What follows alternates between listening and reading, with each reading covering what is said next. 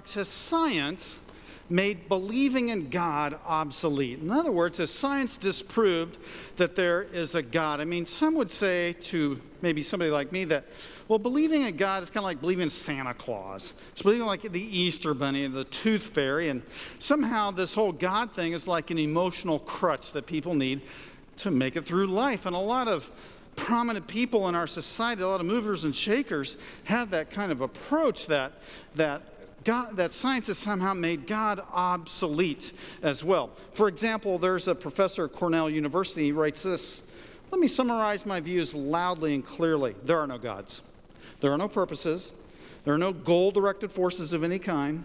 There's no life after death. And when I die, I'm absolutely certain that I'm going to be dead. That's the end of me." He goes on to write, "There's no ultimate foundation for ethics. There's no ultimate meaning to life. There's no free will for humans either." So we have this idea in our culture, right, in our society, that somehow science has made God just obsolete for us to believe anything. In fact, Dr. Jerry Cohn, who's a prominent ecologist, University of Chicago, he writes, "Science and faith are fundamentally incompatible. Science only helps to disprove religion as well." Is that true? Does science disprove religion? Well, I would say not so much. That science has limitations. Okay, I got a cake on the stage. You want to know why I have a cake on the stage? You might think it's my birthday, but it's not. So I wanted to just use this cake as an example. Let's say that my Aunt Joyce made the cake, and I do have an Aunt Joyce. So let's say that my Aunt Joyce baked this cake. And we got up here on the stage, a bunch of scientists, and we have a chemist and a biochemist, a physicist and a mathematician and an engineer, and we could ask them about the cake. Now, the chemist is going to tell us what kind of elements are in the cake. The biochemist is going to tell us how the fats interact with the proteins in the cake. All right? The physicist is going to tell us about the foundational particles of the cake. And a mathematician is going to have equations to tell us how the cake interacted when it was baking. Now, the engineers are going to eat it. Just wanted to throw it out there for all the engineers in the group as well, right? So the engineers are going to eat it. Now then, let's say that we ask the scientists on the stage, why did Aunt Joyce make the cake? Why? Why did Aunt Joyce make the cake? Now, at that point, science has some real limitations. They can't answer that why question. And now, Aunt Joyce, because I know my Aunt Joyce, she's going to have a little smirk on her face because she knows why she made the cake.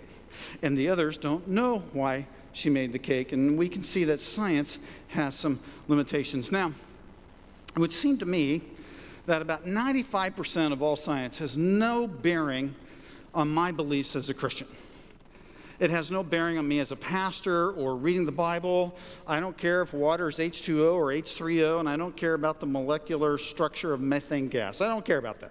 It doesn't impact me whatsoever. But there is a little portion, maybe 3, 4, 5%, that does overlap, and it causes great conflict sometimes as well.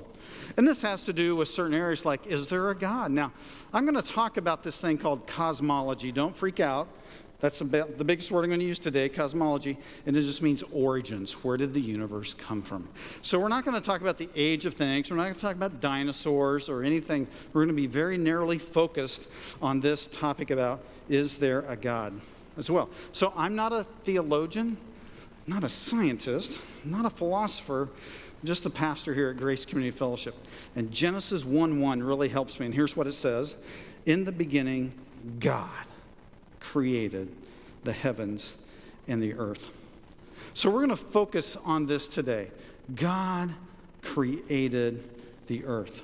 So when we think about that, all kinds of questions maybe come up in our minds as well. And is there a creator? What is he like? And for centuries, I'm going to say for a couple thousand years, philosophers believed that the cake has always existed. The universe is eternal. It's always been there. In fact, Greek philosophy, Plato and Aristotle and so forth, they believed that matter was eternal. It's just always been here.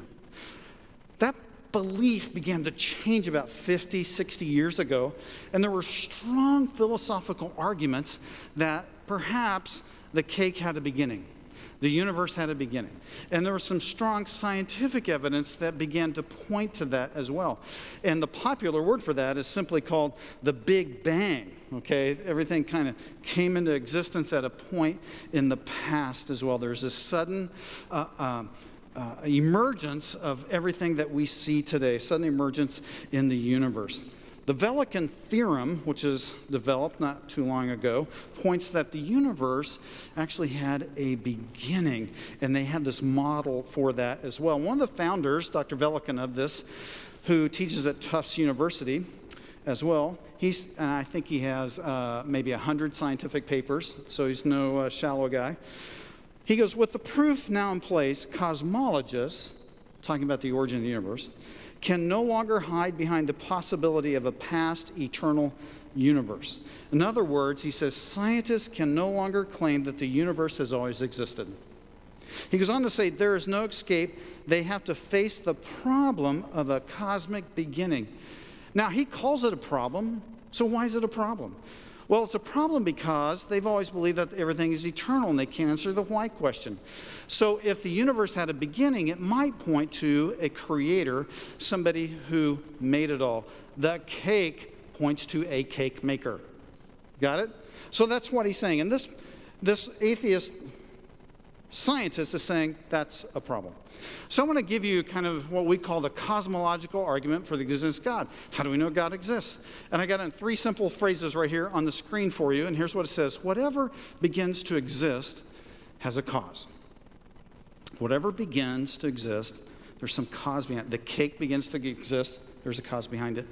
The universe began to exist. Big Bang. Whatever you want to call that. Therefore, the universe has a cause. There's someone behind that. Now, virtually everyone concedes that the universe itself began at some point in time. Scientists are now on that page with those things. And for the Christians, for you and for me, we would point to God, the personal God of the Bible. And we would say that God caused all, God is the cake maker. God is the one who created everything. It just hasn't been there forever. Now, when I was a student, a long time ago, I'd go to class on one end of the university and they would say, oh, the universe has always existed. It's always been here. Then I'd go to another class on the other side of the university and say, oh, no, it actually had a beginning. And in that class I had, it was called thermodynamics, which was developed by a guy named Kelvin. And Kelvin was a scientist, lived over 100 years ago, and he created this thing called the second law of thermodynamics. I can make this really easy for you. Are you ready for this? He said that the universe is like a car, and his gas tank got filled up, and it's slowly running down. Okay? So that's pretty simple. I can get that. In other words, the universe is coming to an end. And he went on to say, and the second law says this, that it must have had a beginning. Now then, for me, it means this. I might run out of gas up here doing this sermon, and some of you are going, good, because I know you're going to talk too long today. But you know what? The universe is probably not going to run out by the time I'm done. But you don't know how long I'm going to talk today. Okay? So it's just telling us that the universe had a beginning. Okay, we got to have that straight. The universe had a beginning. It's like a car that somebody put gas into. There was a beginning to this as well. So another angle to look at this, just another way to view all of this, kind of talk about things, is that something cannot come from nothing. Something cannot come from nothingness. Okay, so somebody might say Christianity is like a magic trick. You have a magician and a hat, and somebody pulls a rabbit out. Okay, so that's a trick, right? But can you have a rabbit appear without the magician, without the hat? Well, that's a little bit different, because nobody in here today is wondering, will a rabbit pop up in your lap? Anybody think that a rabbit's going to pop up in your lap and you're worried about that? Or worse, that a porcupine's going to appear next to you and just pop out of nothing? For those of you at home you're watching, will a village from Siberia pop up into your backyard? Are you worried about that? Has it ever happened to you? Has a horse suddenly appeared in your living room? So I think not. You're not worried about that. Why? Because something doesn't come from nothing. So the universe had a beginning as well. Okay, at this point, some people are likely to have some questions about this. And one of the questions they ask, well, who made God? Oh. So sometimes I get asked that, and it's almost like for some people, like, gotcha. Who made God? Where did he come from? Well, that's a pretty good question, actually, but actually, for scientists who are atheistic in their perspective, they've always believed the earth is eternal. So if I say God is eternal, all of a sudden they don't believe that there can be anything eternal. It's almost like they're self-contradictory as well. But what we would say to them as well is that God is the creator. So let me give you an example. Pick up my kids from school. They had a night function. They're 6 and 8. They're in the backseat of the car. And one of them says, Dad, is the moon made of cheese? I said, no, son, the moon is not made of cheese. Who made the moon? From the mouth of a 6-year-old, right? Who made the moon? It's at that point I want to explain this to him so he really gets it. I said, well, son, it's actually an uncaused being that put the moon into place, because you can't have a series of unregressive eternal causes. There has to be something outside of that. It's kind of like this, son, that the universe is material, so it had to be someone that was immaterial or spirit that made things that are material.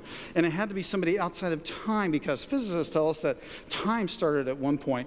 So the creator of the cake had to be somebody who was outside of time and made time itself. Okay, now then, I would explain this to my children. I'd say it had to be somebody all-powerful, because the earth has so much energy. The universe had to be somebody powerful to put it all together. That's why my kids need therapy. Those kind of explanations I would give them, right? No, I said, son, God made the moon, right? God made the moon, okay? So when we think about the universe, it had to be somebody outside the universe to make it. It can't be somebody inside the universe.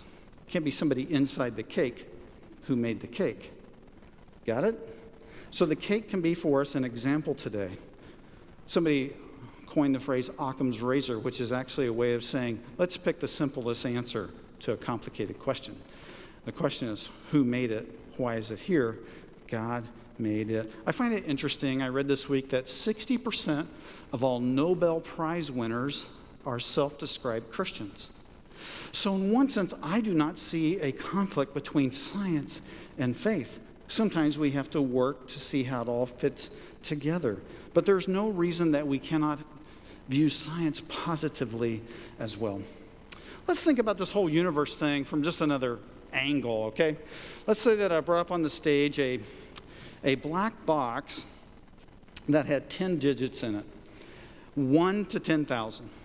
And it's a meter, it's a gauge, and it's measuring gravity. And then you get to pick what its setting would be. And you have a choice from 1 to 10,000. But let's say that there's gravity, and there's the speed of light, and there's the mass of an electron, and 50 other things. Now then, all of those 50 black boxes, labeled from 1 to 10,000, have to be calibrated exactly correct, or there'd be no life here. It'd have to be incredibly accurate for you to exist. Because if you get gravity off by just a sliver, if you get the mass of an electron wrong, we're not going to be here. So in other words, the universe is finely tuned, and that would tell me there had to be a tuner to put it all together. It didn't happen by accident as well. So they have to have things like gravity, temperature, speed of light, the mass of an electron for all of these dials to be correct. I was reading this week about all these parameters, these finely tuned boxes from Dr. Vera Kasowski. She's a MIT physicist. She's also the former head of the Women in Science Foundation as well. Here's what she says. The exquisite order displayed in these finely tuned black boxes by our scientific understanding of the physical world calls for the divine. In other words, everything is so complicated that it didn't happen randomly or by accident as well. So I look at all this, and I look at my faith as a pastor, my belief in Jesus, and I go, there is a God. It's reasonable to assume there is a God. It's rational to assume there is a God. It's rational to assume that God created the cake. And God knows why he made the cake. Let me give you a couple working analogies that might help you in thinking this through. So let's say that we got a bag of Scrabble tiles together, and we put them in a bag. I was going to do this, but I was going to throw them in the air and just let them fall over the stage. And then I realized I'd have to pick them up, and I didn't want to do that. So you throw them into the air, and just throw them randomly, and they bounce all over the stage. Oh, but goodness sake, here's a straight line that says, Steve loves Mary every day of the week, for a score of 50 points. So it says that. Of course, you go, well, that didn't happen accidentally. Somebody moved those tiles around. It took intelligent intervention for that to occur. But it gets more complicated than that, because I don't want one bag of Scrabble tiles. I want 100 bags of Scrabble tiles. And I want to mix them all together and throw them into the air. So in other words, it points to an intelligent being putting all this together. Or let's think of this illustration. Let's say I pay for everyone in here to go to Mount Rushmore with me. And we all travel to Mount Rushmore. We get out of the tour bus, and we show up there, and we look at it for 5 minutes and go home, because I've been there. It's not that big a deal. Took my kids there when they were 10 and 12. They go, that's enough, Dad. It's just a mountain. Let's go. So anyway, we get to the Mount Rushmore, and I hire a guide for us. We need somebody to explain Mount Rushmore to us. So we get there, and the guide says, look at George Washington. Do you see his nose? The wind and the rain carved that nose. Do you see his eye sockets? That was caused by freezing and thawing, and it carved out the eye perfectly. Not only one image on this one, but 4 images. And look at the curls of hair. That all happened because, and it goes through this thing, and you're looking at me going, Steve, you got the wrong guide. You show up at Mount Rushmore, you don't think it happened accidentally. You think there was some type of intelligent intervention to create Mount Rushmore. Okay, so let's say I got really big bucks, and I'm taking you all on a Caribbean cruise. Ooh, we're going to the Caribbean. So, wrong time to get on a cruise ship, I know. That's why I suggested it. So we get on it, and we stop at one of those beautiful islands. And we get out and walk on the beach. I mean, the sand is like flour. It's so soft. And you come across this big sand castle. And I said to you folks, this is a special place. The waves came in and crashed on the sand and created this sand castle. You would look at me and say, Steve, you've been on the boat too long. Do you have seasickness? Waves from the ocean don't make sandcastles. Somebody was here before us, probably the last cruise ship, and they made a sand castle. Who made the cake? The cake maker made it. I was reading this quote from Dr. James Tour, Rice University. He has 130 patents. He's an expert on molecules, he makes molecular machines. He's brilliant. He writes this, I stand in awe of God because of what he has done through his creation. Now, here's what he says. This is not me.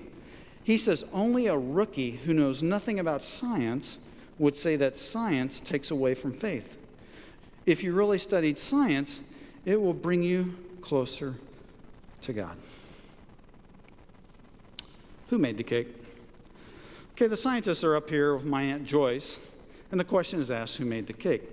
Now, I know my Aunt Joyce, and she's grinning a little bit because they have no idea, because my Aunt Joyce has 5 kids. And her habit at the Thanksgiving get-togethers when I was a kid was that every one of her kids could ask for a dessert. And usually it was a pie. So she had to make 5 pies for her kids, 1 for her husband, and then actually 1 for her favorite nephew. It would be me. But, however, not every kid wanted a pie. So the reason she made it a cake is because one of those kids wanted a cake instead of a pie at Thanksgiving. Now, why did she do that? Well, because she loves her kids.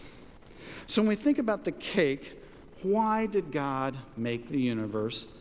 Why did God create you? That's the question we need to grapple with a little bit. Here's the first thing. God created me for a purpose. Psalm 139 says, For you created my inmost being. You knit me together in my mother's womb. I praise you because I am fearfully and wonderfully made. Your works are wonderful. I know that full well. You are not an accident. God's purpose in your life will impact you every day of the week. I can get up in the morning because I have purpose.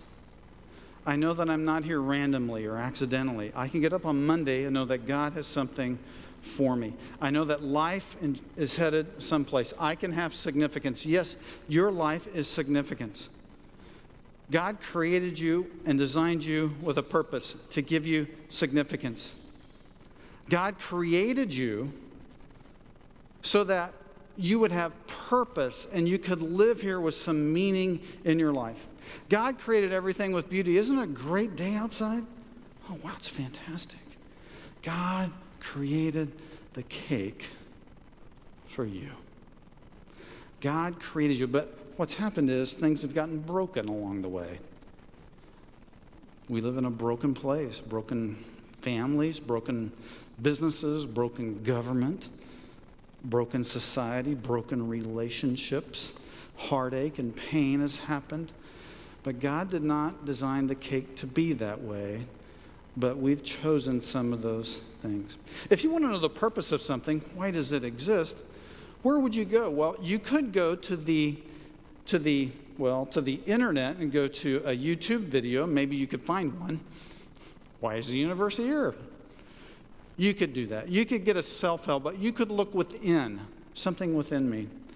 But really, to find the purpose of the cake, you have to ask Aunt Joyce. And so if you want to know the purpose of the universe, you should ask the person who made the universe, and that would be God. You can ask God. The other way to know the purpose of your life, the other way is to look at the owner's manual. So this week I pulled out one of my leaf blower, and on the side it said 50 to 1. I'd written it in a pen. 50 to 1, that's, you know what that is? That's the ratio of oil to gas I need to mix. And I got to thinking, that's not right. I think it's actually 40 to 1. I should go check the owner's manual. Scripture is your owner's manual. Scripture is where you can go. So you can talk to God, or you can go to the owner's manual to find out what your purpose is, the inventor of everything. And when you check with God and you check with the owner's manual, it's the best news ever. It really is, because you find out that this God who made everything, who made the cake, this God sent his one and only son, Jesus, to die for you so that you could have forgiveness and that you could have eternal life and that you could have a clean conscience and that you could have your guilt removed and you could have your shame and your regret moved. You find out when reading this that God loved people so much that he sent his son to die for you on the cross.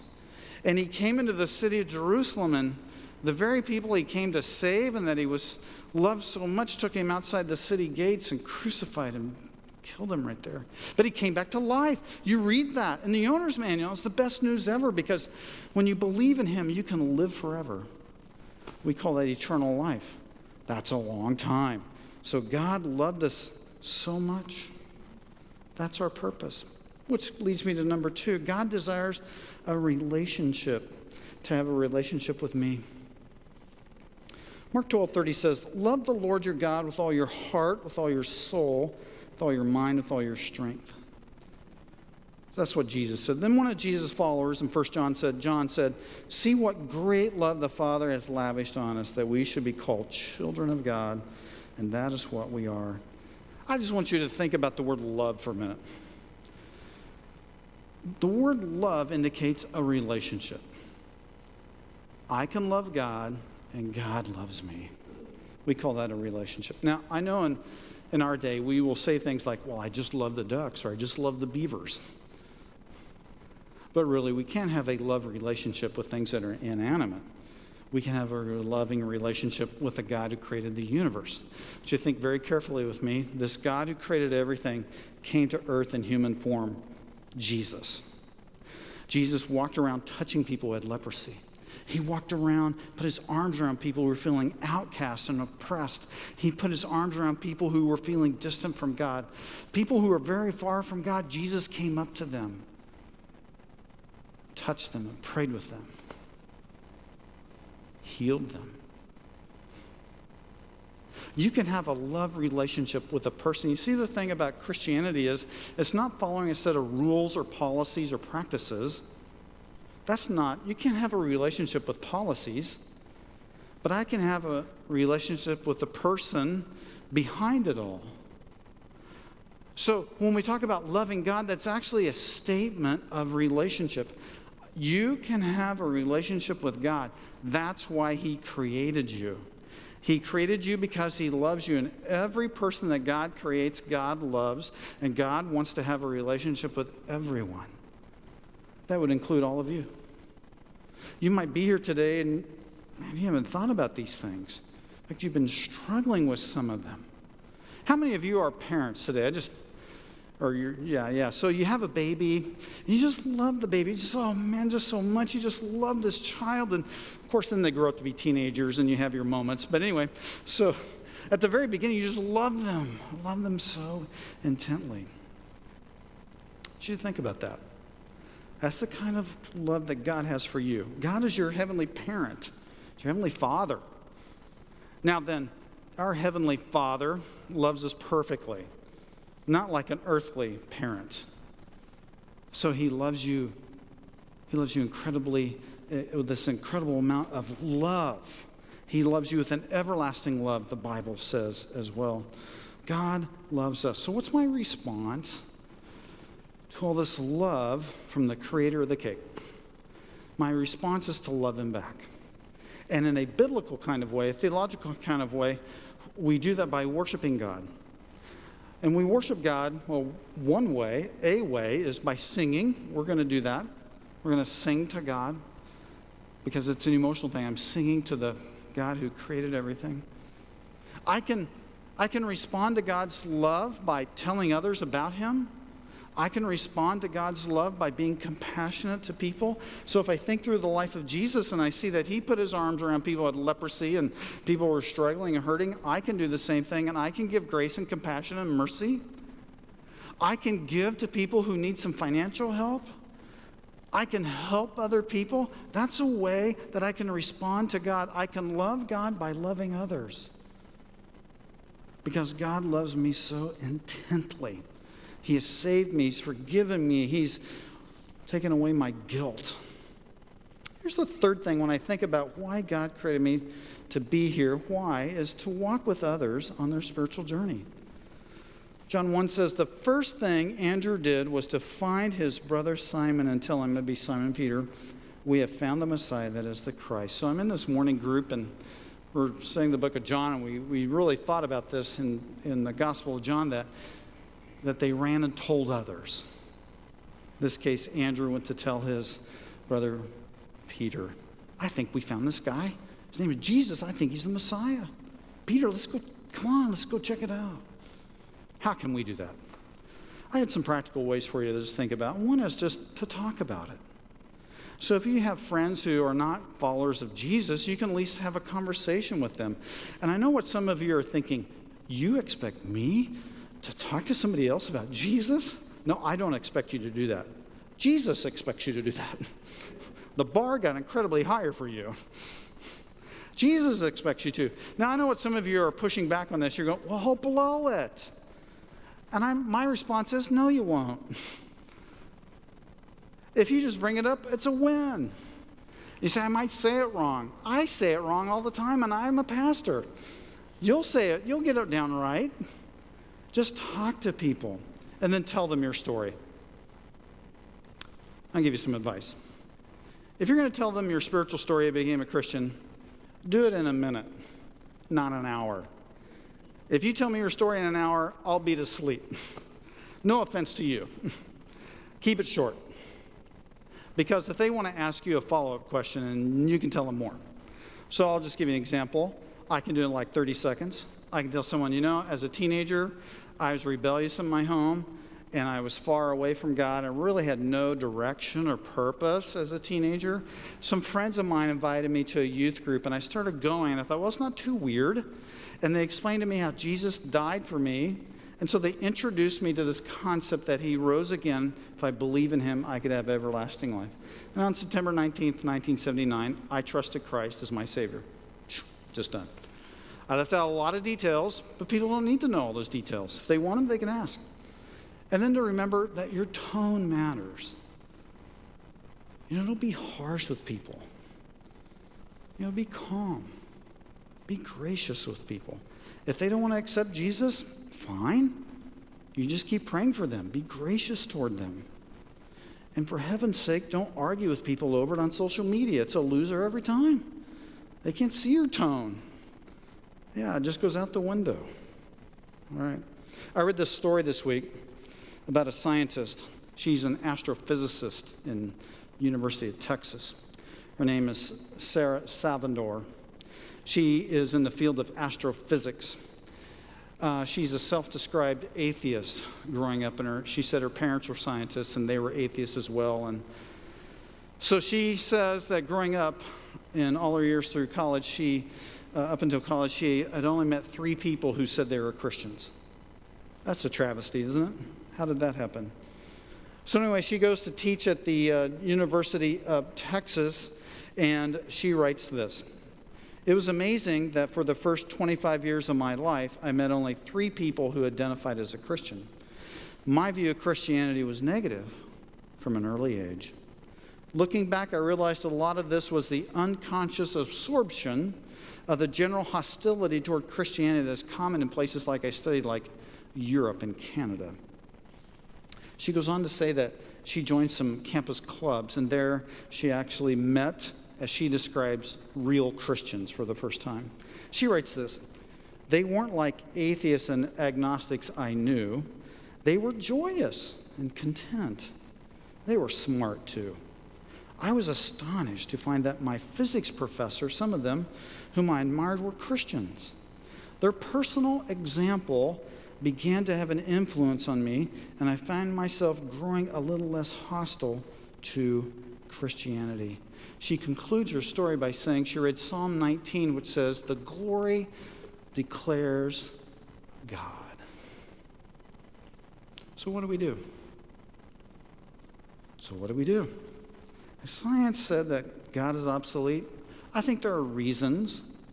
There's a rational basis for us to believe there's a God. I think there's a rational, realistic reason why we believe in Jesus.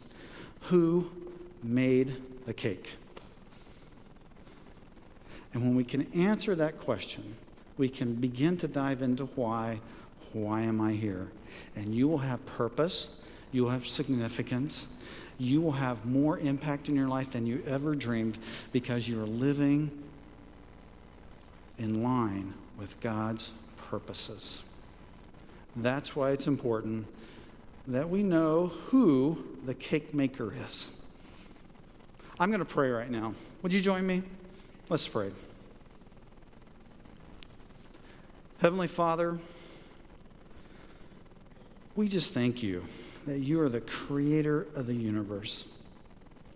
We thank you, God, that you love us so much that you sent your Son for us. Maybe right now, maybe there's a nudge that you feel from God, and he's telling you, I love you. Right now, God is saying that. And maybe you need to think that to yourself, that God loves me. Maybe for some of you, you hear this quiet whisper.